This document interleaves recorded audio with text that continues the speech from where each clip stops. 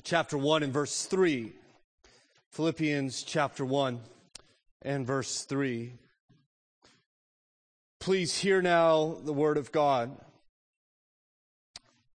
I thank my God in all my remembrance of you, always in every prayer of mine for you all, making my prayer with joy because of your partnership in the gospel from the first day until now. And I am sure of this, that he who began a good work in you will bring it to completion at the day of Jesus Christ. It is right for me to feel this way about you all, because I hold you in my heart, for you are all partakers with me of grace, both in my imprisonment and in the defense and confirmation of the gospel. For God is my witness, how I yearn for you all with the affection of Christ Jesus. Let us pray together, church. Father, we thank you this morning for an opportunity to set aside some time and to call out to you to work mightily on behalf of your people who do your work as they proclaim your name. And now we ask you to help us as we study your word this morning. We pray that you would speak to us through your Spirit, and you would guide this church and lead us, that we too may be involved in your kingdom building work to our neighbors and the nations. We pray in Jesus' name. Amen. Well, this morning I hope to talk to Houghton Richards, and I was going to show you where Houghton lives. If you don't mind, I have a picture. I thought you might find this interesting. It would be more interesting if we could talk to him. But you see up in the upper right-hand corner a picture of the earth, and there's a little white box over an area of black, which is the Pacific Ocean. There's a country called Vanuatu out there. It's made up of 80 islands. And I have there circled kind of in the middle of the island chain, the island of Ambrym. And that's where Houghton and Gretchen and their 3 children are living and have lived for the past year and shall for the coming decades. I also have circled down there another island at the bottom. This is the island of Tanna. I happened to be on the island of Tanna last June. And we were there because Drake's Branch Baptist Church supported a Bible translation work amongst the Southwest Tannese people. These are people about 2,500 who have their own language, and they just received the New Testament. And for the first time, for centuries, this people have existed, and last year, they received the Word of God, and I was able to go out there for the dedication of that, and also to take a number of days backpacking through the jungle, distributing the newly translated Bible and audio versions of that. In fact, I have a couple slides, if you don't mind, of showing you what this island looks like. There's the island of Tanna. There's Mount Yasur, the most active, accessible volcano in the world. It erupts about every 20 seconds. There's another picture of this island. It's just gorgeous, in the middle of paradise. And there are thousands of people living on an island like this. You can see the village that I was in called Yenamalin on the next slide. And that's just kind of how they live. The next slide shows you a close-up of their house. And they'll live in a straw hut that's about 10 feet by 20 feet. And there'll be not a piece of furniture in there. They don't have beds or couches or a table or anything like that. There's just dirt there in the floor. And that's where they live. That will get blown down about every 4 years from a hurricane. And they'll just rebuild, and this is how they live. And I mentioned that I was there to be able to dedicate the New Testament. In fact, the next slide shows you one of the highlights of my life. Because I was a pastor, they invited me forward, and we all held up the Bible on high. And the Bible was prayed for, and we all gave thanks for the Scripture, that God in His great power and sovereignty had brought the Scripture to these people, to our brothers and sisters in Christ. And then if that was not an honor enough, if you see the next slide, I was asked to preach the first sermon that the Southwest Tanna people have ever heard, as they held on to their Bible in their written language. In fact, you can see from the next slide, I found great joy of them studying the Word as I preached. And the next slide shows you the great happiness that they had in receiving the Scripture. But that's the reason I went there was not simply to preach or to dedicate the New Testament, but it was ultimately to go backpacking into the jungle with a number of translators carrying as many Bibles and audio versions of the Bibles that I could. And we were just going to go out in the bush, and we were going to find villages up in the mountains. And before we went, the chief of Yet Amalin, a brother in Christ named Chenry, came to me the night before we went. And he quoted from memory this scripture from Isaiah 52, if you'll see on the next slide. Well, let me step back. Yeah, go to that next slide. There you go. One more, please. You see, there's a reason why they need the scripture. It is a pagan land. And this is a taboo place, a place we hiked by. This is a place where their spirits go and live. You're not allowed to look behind you as you hike through this place. You're not allowed to say anybody's name as you walk through this place. And there's this animism and this paganism that still pervades amongst many of the people. In fact, the Tanese people were some of the last people in the world to give up cannibalism. They gave up cannibalism and headhunting around the 1950s. And so they're in desperate need of the gospel. The first missionaries that went there in the 1850s were immediately killed and consumed by these people who I was hiking to. Well, I mentioned that Chenry came and quoted me the scripture verse from Isaiah 52. Next slide. Well, maybe he didn't. Here I am giving, what we would do is we would hike to these villages. We would gather at the Nakamal. This is a Nakamal. It's a gathering place for their men. And the white man would show up. And many of these people had never seen a white man before in their life. In fact, while we were hiking on one trip, I heard rustling in the bushes. And my translator, Tom Pico, started yelling very violently. And then after he finished yelling, he started laughing. In fact, everybody, we're a group of 9 of us. I was the one white guys and 8 guys carrying Bibles. They all started laughing. And I said, Tom Pico, what are you yelling about? And he says, well, they've never seen a white man before. I said, okay, well, what did you say? I said, go get the gun, the devil is here, right? I didn't find it as funny as they did. They were astonished to see someone of my skin color, and so I would gather in these villages. Sometimes about 10 people would come, sometimes about 80 would gather once they heard a white man was there. And I would preach to them about a God who made everything that they see and that we've rebelled against him, and yet he has sent his son, Jesus Christ. And Jesus Christ has died upon the cross for them in order that they may have peace with this God if they place their faith in him. And I told them I've come from America to give them the word of Jesus Christ. And then I would present the Bible to the chief and the audio version of the Bible. In fact, I'm pretty sure this next slide shows you the chief from Yenfulia. Let's see. This man is the village chief of a very large village up in the mountains. He told me, to my surprise, after I presented the gospel, he said, we worship Jesus. I said, you worship Jesus? He said, yes. A man came through and he told us about Jesus and that we are to worship him and him alone. And I asked this chief, I said, well, when did this man come through? Was it last year? Was it 5 years ago? And once that translation got through, he began to shake his head violently no, and he communicated that this man came through over 100 years ago. And so a man, can you imagine, came through 100 years ago and told this village about Jesus Christ, and now for over 100 years, they've been trying to follow Jesus and worship Jesus without even a page of God's Word. And so when I was able to present him his Word, the village quickly gathered around. If you see the next slide, there's great joy. There's Tom Pico. He's giving a gospel presentation. You see holding in his hand these solar paneled Bibles that they can charge and play audibly. And once he began to share this, as you see the next slide, there was just great joy and delight that they finally had the Word of God. Well, I mentioned, I think this is where we get to this passage, that Chenry told me this verse before we went on our walkabout. How beautiful upon the mountains are the feet of him who brings the gospel, who publishes peace. And Chenry said to me, he said, Pastor, tomorrow we shall climb the mountains. And we shall bring the gospel of peace to people who have never heard the name of Jesus. And God will see our feet are beautiful. The ironic thing is that their feet are not beautiful. I mean, they walk around barefoot, and their feet are full of sores, festering often, infected. And yet God looks down, and those are beautiful feet torn up for the gospel. Chenry got me to read Isaiah as we were getting ready to leave, and I read 3 verses later in Isaiah 52, verse 10, as you see.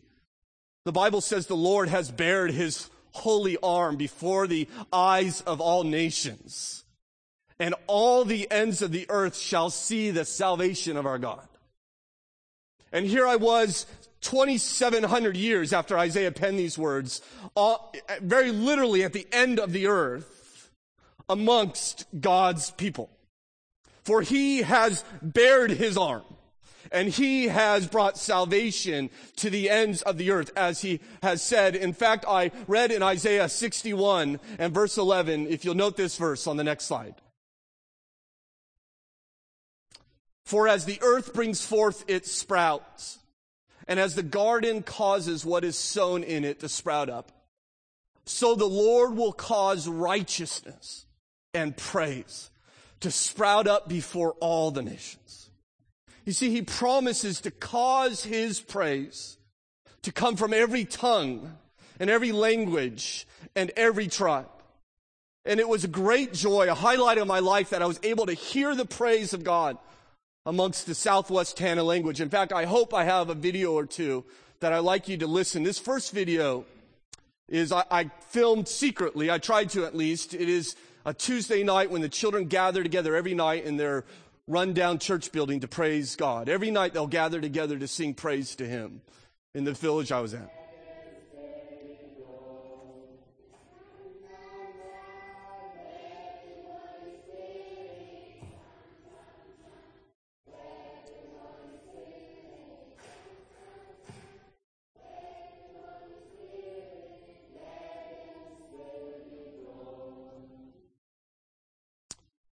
The next day we had the dedication, and the women composed this song in praise to the Lord.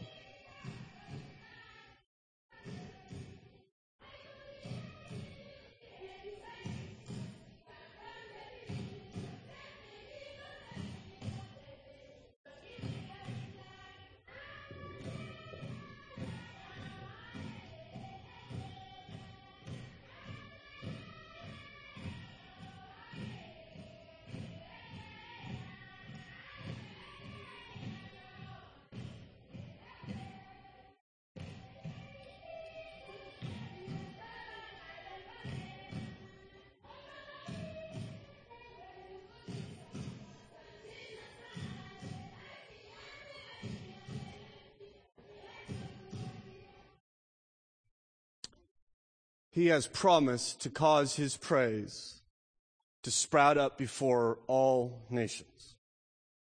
And he is fulfilling that work in our day. Amongst people all over this world, he is causing his praise to sprout up. How? How is he doing it? Well, the Bible, as you see in this next slide, says in Romans chapter 10, for everyone who calls on the name of the Lord will be saved. In order to be rightly related to the Lord, we need to call upon the name of Jesus Christ. We understand that we cannot earn our place in heaven, no matter if we live in America or on the island of Tana or in Ambram, by being a good person, but only by belief in Jesus Christ. For he has lived a perfect life for wayward sinners and died upon a cross to bear the punishment that was due to us, and 3 days later rose from the dead. And the Bible says if you confess with your mouth that Jesus is Lord and believe in your heart that God raised him from the dead, you will be saved. If you're here this morning and you're not a Christian, hear that and that alone. That you can be rightly related to God. You can receive the purpose for which you are created. Receive eternal life if you would bow your knee to Jesus. And many of these people on Tana are bowing their knee to Jesus. They're calling upon the Lord. But Paul, 2,000 years ago, wants to know, how are they going to call upon him? You see that repeated question. How? How? How? How? Well, as you see in the next slide, he tells us that in order to call upon him, they must believe. But in order to believe, they must hear. But in order to hear, someone must tell them. But the problem is that thousands of these people groups live in this world with no one to tell them. There is no one they know that knows the name of Jesus. And so Paul tells us they must be sent. And that's the verse that I want to drill down on. Verse 15 in this next slide. And how are they to preach unless they are sent. What does it mean to send a missionary? What does it mean to send people to the ends of the world? Well, I used to think what it meant, at least how we do it, is we just gather money together and pay for them to go.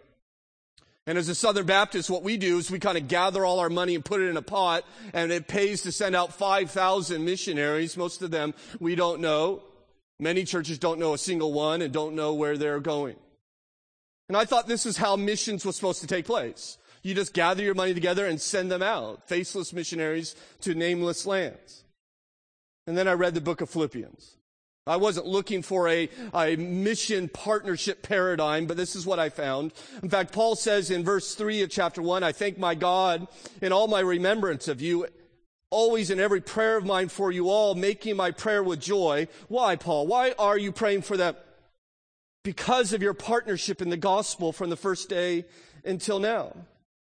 Paul says to the Philippian church, you've partnered with me for the gospel. In fact, that word is often translated fellowship. You fellowshipped with me in the gospel. And when I think of fellowship, I think of not a one-way relationship. I think of a reciprocal relationship that's going both ways. It'd be very hard for me to say, listen, I'm going to fellowship with you, but you don't fellowship with me. Right? It goes both ways. And as we see what Paul begins to unfold here in the relationship that he had, this missionary who's traveling about the world and these Christians in Philippi who are supporting him, he begins to lay out for us what this relationship looks like. What does it look like to send a missionary? At least in Paul's mind. And so this morning, I want to quickly work our way through the book of Philippians. I hope you have it. I hope you're open there. We're going to jump around a little bit. And we're going to try to identify what this relationship looks like between this missionary Paul and this supporting church in Philippi. I've identified 5 realities in this partnership. The first is you see that they share intercessory prayer. Notice in verse 19 of chapter 1. For I know that through your prayers and the help of the Spirit of Jesus Christ, this will turn out for my deliverance. We know Paul's in prison. And he's aware that the Philippian church is praying for him. In fact, they are praying for him in such an extent that Paul is basing his deliverance from prison upon their prayers. And so I imagine that they're not praying weak or superficial or tepid prayers, but this is a strong commitment to pray for this missionary that this church has as they hear that their missionary partner is in prison. And they pray for him to be released. You know why Paul wanted to get out of prison? Was it because he didn't like prison? Well, I don't know. Look in verse 12 of chapter 1. I want you to know, brothers, that what has happened to me has really served to advance the gospel, so that it has become known throughout the whole imperial guard and to all the rest that my imprisonment is for Christ. You see, Paul's chained to a Roman guard 8 hours a day. And then a new one comes and chains himself to Paul. If you're chained to the Apostle Paul for 8 hours a day, guess what you're going to hear about for 8 hours? The gospel. Paul's having a good time in prison. He doesn't need to be released, but maybe he's afraid he's going to die. Well, look in verse 20. As it is my eager expectation and hope that I will not at all be ashamed, but that with full courage now, as always, Christ will be honored in my body, whether by life or by death. For to me, to live is Christ and to die is gain. If I am to live in the flesh, that means fruitful labor for me, yet which shall I choose? I cannot tell. I'm hard pressed between the two. My desire is to depart. My desire is to die. And to be with Christ, he says. I'm not afraid to die. So why does Paul want them to pray for his deliverance? We'll read on, verse 24. But to remain in the flesh is more necessary on your account. Convinced of this, I know that I will remain and continue with you all for your progress in faith and joy. He wants to get out of prison for the gospel's sake. In fact, Paul is constantly requesting prayer from his supporting churches, and often the prayers just surround the gospel. In the Ephesians, he says, pray for me for the ability to speak the gospel. In Romans 15, he says, pray for the freedom for me to speak the gospel. In Colossians 4, he says, pray for the opportunities for me to speak the gospel. In 2 Thessalonians, he says, pray for the positive reception of the gospel. In the Corinthian church, he says in 2 Corinthians chapter 1 and verse 11, you must help me in prayer. He says, you must pray for me if I'm to do the work that God has called me to do. You see, friends, that this world is headed in one direction, and it is the white-hot, passionate worship of King Jesus by every tongue. That's where we're going. That's where we'll end up. But for some reason, God has decided to use missionaries to go to places that have no gospel witness in order to gather his people together in order to proclaim that good work. But he has gone even farther than that, and he said the missionary work will only happen if people pray. Now, prayer is not the work of missions. The verbal proclamation of the gospel is. But prayer empowers the proclamation of the gospel. And it will not happen unless God's people pray. I tell you, prayer is not simply a tool by God given to you to pursue your ease and your comfort. Though we may pray for these things, prayer is the tool in which God has given us to expand his kingdom and his fame. This is why Paul says, as I've already read for you this morning in Romans, I appeal to you, brothers, by the Lord Jesus Christ and by the love of the Spirit, fight together with me in prayer on my behalf to God. Join me in this fight. Pray for me, he says. And we see this Philippian church praying for him. But what's amazing to me is that the prayer does not go one way. And we all understand we're supposed to pray for our missionaries. And I'm not telling you anything new, right? I'm not sure if we do, but we know we're supposed to. But what about the missionary praying for his supporting church? Well, look back in verse 3 of chapter 1. I thank my God in all my remembrance of you, always in every prayer of mine, for you all, making my prayer with joy. He's praying for them. Look in verse 9. And it is my prayer that your love may abound more and more in knowledge and depth of insight. He's praying for them. And it's just not the prayer flowing one way, but it's going both ways. And I'm surprised that we neglect this because it's all over Scripture. For the supporting church in Thessalonica, Paul prays for them that they may have love and patience. For Corinth, they may have righteousness. In Rome, he prays for their unity. In Colossae, he prays for their knowledge of God's will. In Ephesians, he prays that their eyes will be opened. For Philemon, he prays that his gospel witness will be effected. And for the Philippians, he prays that their love would abound more and more in knowledge and depth of insight. He's praying for his supporting churches. In fact, Paul is traveling at one time with a man named Epaphras, a fellow missionary. And in Colossians 4 and verse 12, the Bible says that Epaphras is always struggling on your behalf in his prayers that you may stand mature. Isn't that amazing? Here's a man on the mission field who's spreading the gospel in a place that they don't know the name of Jesus Christ. And what is he busying himself to do? Praying for his supporting church. You see, the prayer begins to go both ways as the relationship develops and strengthens. And I think when this actually happens, that prayer will be promoted in us. I think if we knew that our missionaries were constantly beseeching the Lord on our behalf, that this would promote prayer for us, that we would begin to pray more fervently. If they were aware of our needs and our challenges and our vision, and they were lifting us up, and we knew it, and they knew we were praying for them, I think this would just create an atmosphere of prayer for us and for them.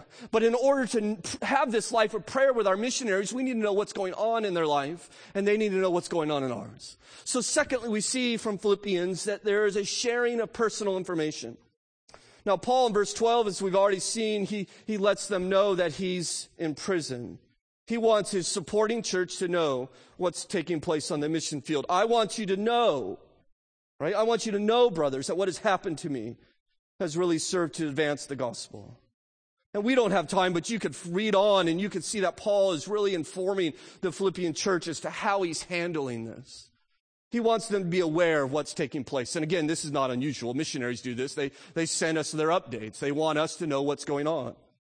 But does it go both ways? Well, look in verse 27 of chapter 1. The apostle, this missionary, writes about his supporting church, only let your manner of life be worthy of the gospel of Christ, so that whether I come and see you or am absent, I may hear of you, that you are standing firm in one spirit, with one mind, striving side by side for the faith of the gospel. He's going to hear about them. He's going to learn about them. In fact, if you see in chapter 2, he even knows they're struggling with disunity issues. Verse 3 tells us, do nothing out from rivalry or conceit, but in humility count others more significant than yourself. Let each of you look not only to his own interest, but also to the interest of others. He knows what they're struggling with. He knows that they're challenged in unity. In fact, look in chapter 4 and verse 2. He even knows the names of the people who are struggling, as he says, I entreat Euodia and I entreat Syntyche to agree in the Lord. He knows that these two women are causing division in the church. Paul's aware of what's taking place in this church in Philippi. He knows they're struggling.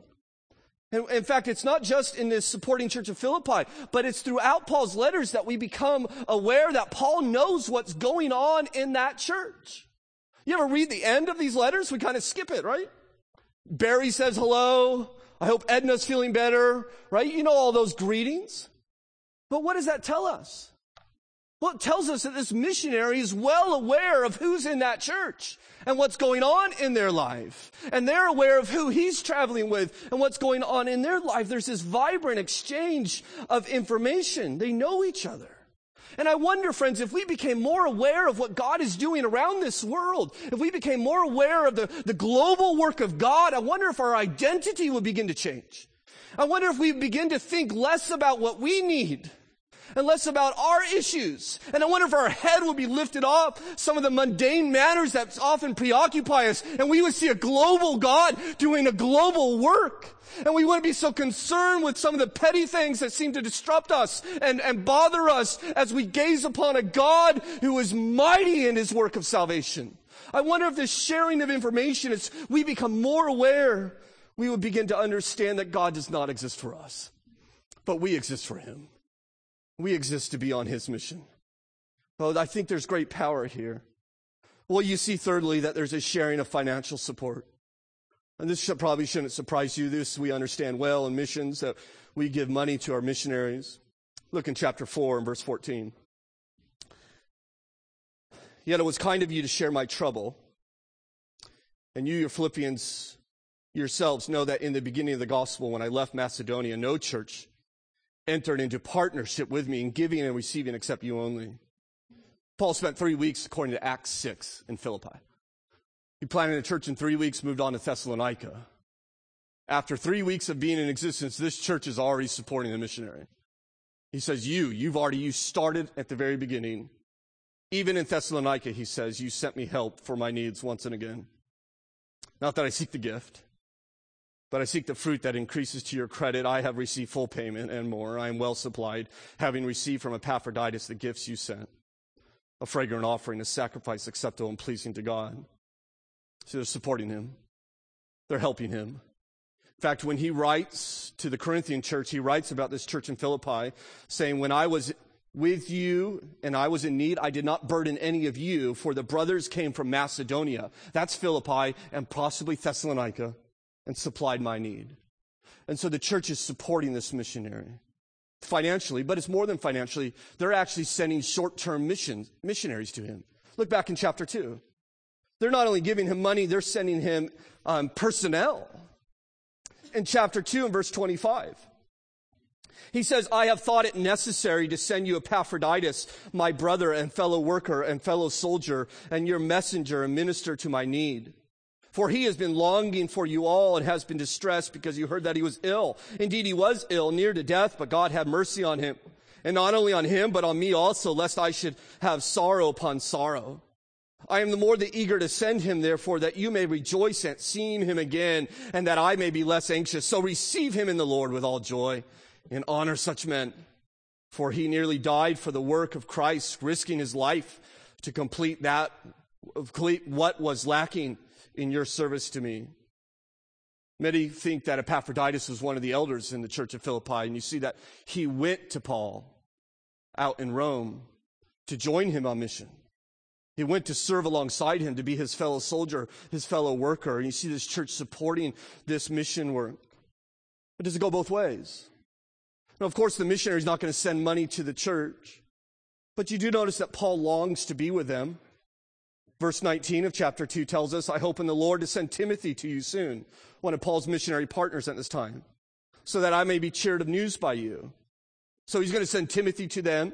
Verse 23, he says, I hope therefore to send him just as soon as I see how it go with me, and I trust in the Lord that I shortly myself will come also. You see what this missionary wants to do? He wants to go and be with this church amongst these people because he's beginning to understand that this is my church. These are my people. They have this deep, robust relationship that we see flourishing here. And I think when this relationship takes place, it encourages sacrifice by the church.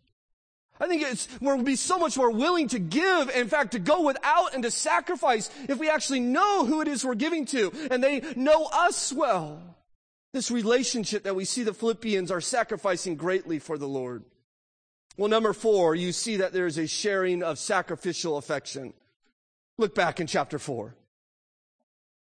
In chapter 4 and verse 10, we see the affection that this church has for this missionary. It says, I rejoice in the Lord greatly that now at length you have revived your concern for me. You indeed were concerned for me, but you had no opportunity. See, Paul says, you have great concern for me. They have affection for Paul. Their heart goes out after Paul. They long to be part of his work. Again, Paul writes about this church when he writes the letter of 2 Corinthians. And he wants to tell the Corinthians about this church in Philippi. He writes in chapter 8, we want you to know, brothers, about the grace of God that has been given among the churches of Macedonia. For in a severe test of affliction, their abundance of joy and their extreme poverty have overflowed in a wealth of generosity on their part. For they gave according to their means, as I can testify, and beyond their means of their own accord, begging us earnestly for the favor of taking part in the relief of the saints. And you see this intimate affection that they had that grew out of this relationship, this longing for this missionary and to be part of what he does. But does it go both ways? Does the missionary long for this supporting church? We'll look back in chapter 1. There's a number of places that we can see this. But in chapter 1 and verse 6, we see his heart. As he says, I am sure of this, that he who began a good work in you will bring it to completion on the day of Jesus Christ. It is right for me to feel this way about you because I hold you in my heart. For you all are partakers with me of grace, both in my imprisonment and in the defense and confirmation of the gospel. He holds them in his heart. He says, it's right for me to have this love for you because I have you in my heart, he says. And I wonder if churches begin to develop these robust, reciprocal relationships with missionaries. I wonder if it would inspire more missionaries. I wonder if it would inspire people who may be willing to go to places like Abram or Ethiopia or China, but they're afraid because they're going to go by themselves. I wonder if it was communicated to them by how we model, no, you will never go by yourself. Your church will be behind you 100%. And we will give and we will go and we will sacrifice and we will pray and we will support you. I wonder if people will be willing to say, okay, I'll go, knowing that I don't go alone. That this church has joined in me, that they identify this mission work as their work, that they take ownership over it. Well, you see, lastly, there is a sharing of triumphant joy. The book of Philippians has often been called the epistle of joy. There's joy everywhere. Paul's in prison. He doesn't know if he's going to die or not, but he's joyful. He's happy.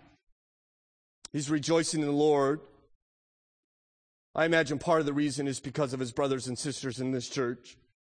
You notice in chapter 4 and verse 1. As he describes his relationship with them, he says, therefore, my brothers, whom I love and long for, my joy and my crown, stand firm thus in the Lord, my beloved. So I have so much joy for you. I love you. His joy is found in the fact that he's not alone, that he's being supported by his brothers and sisters in Christ. They too are to rejoice, for the apostle says in verse 4, rejoice in the Lord always. Again, I say rejoice. I wonder if we had these type of relationships and we had this joy knowing what God is doing, I wonder if it would stimulate worship in us.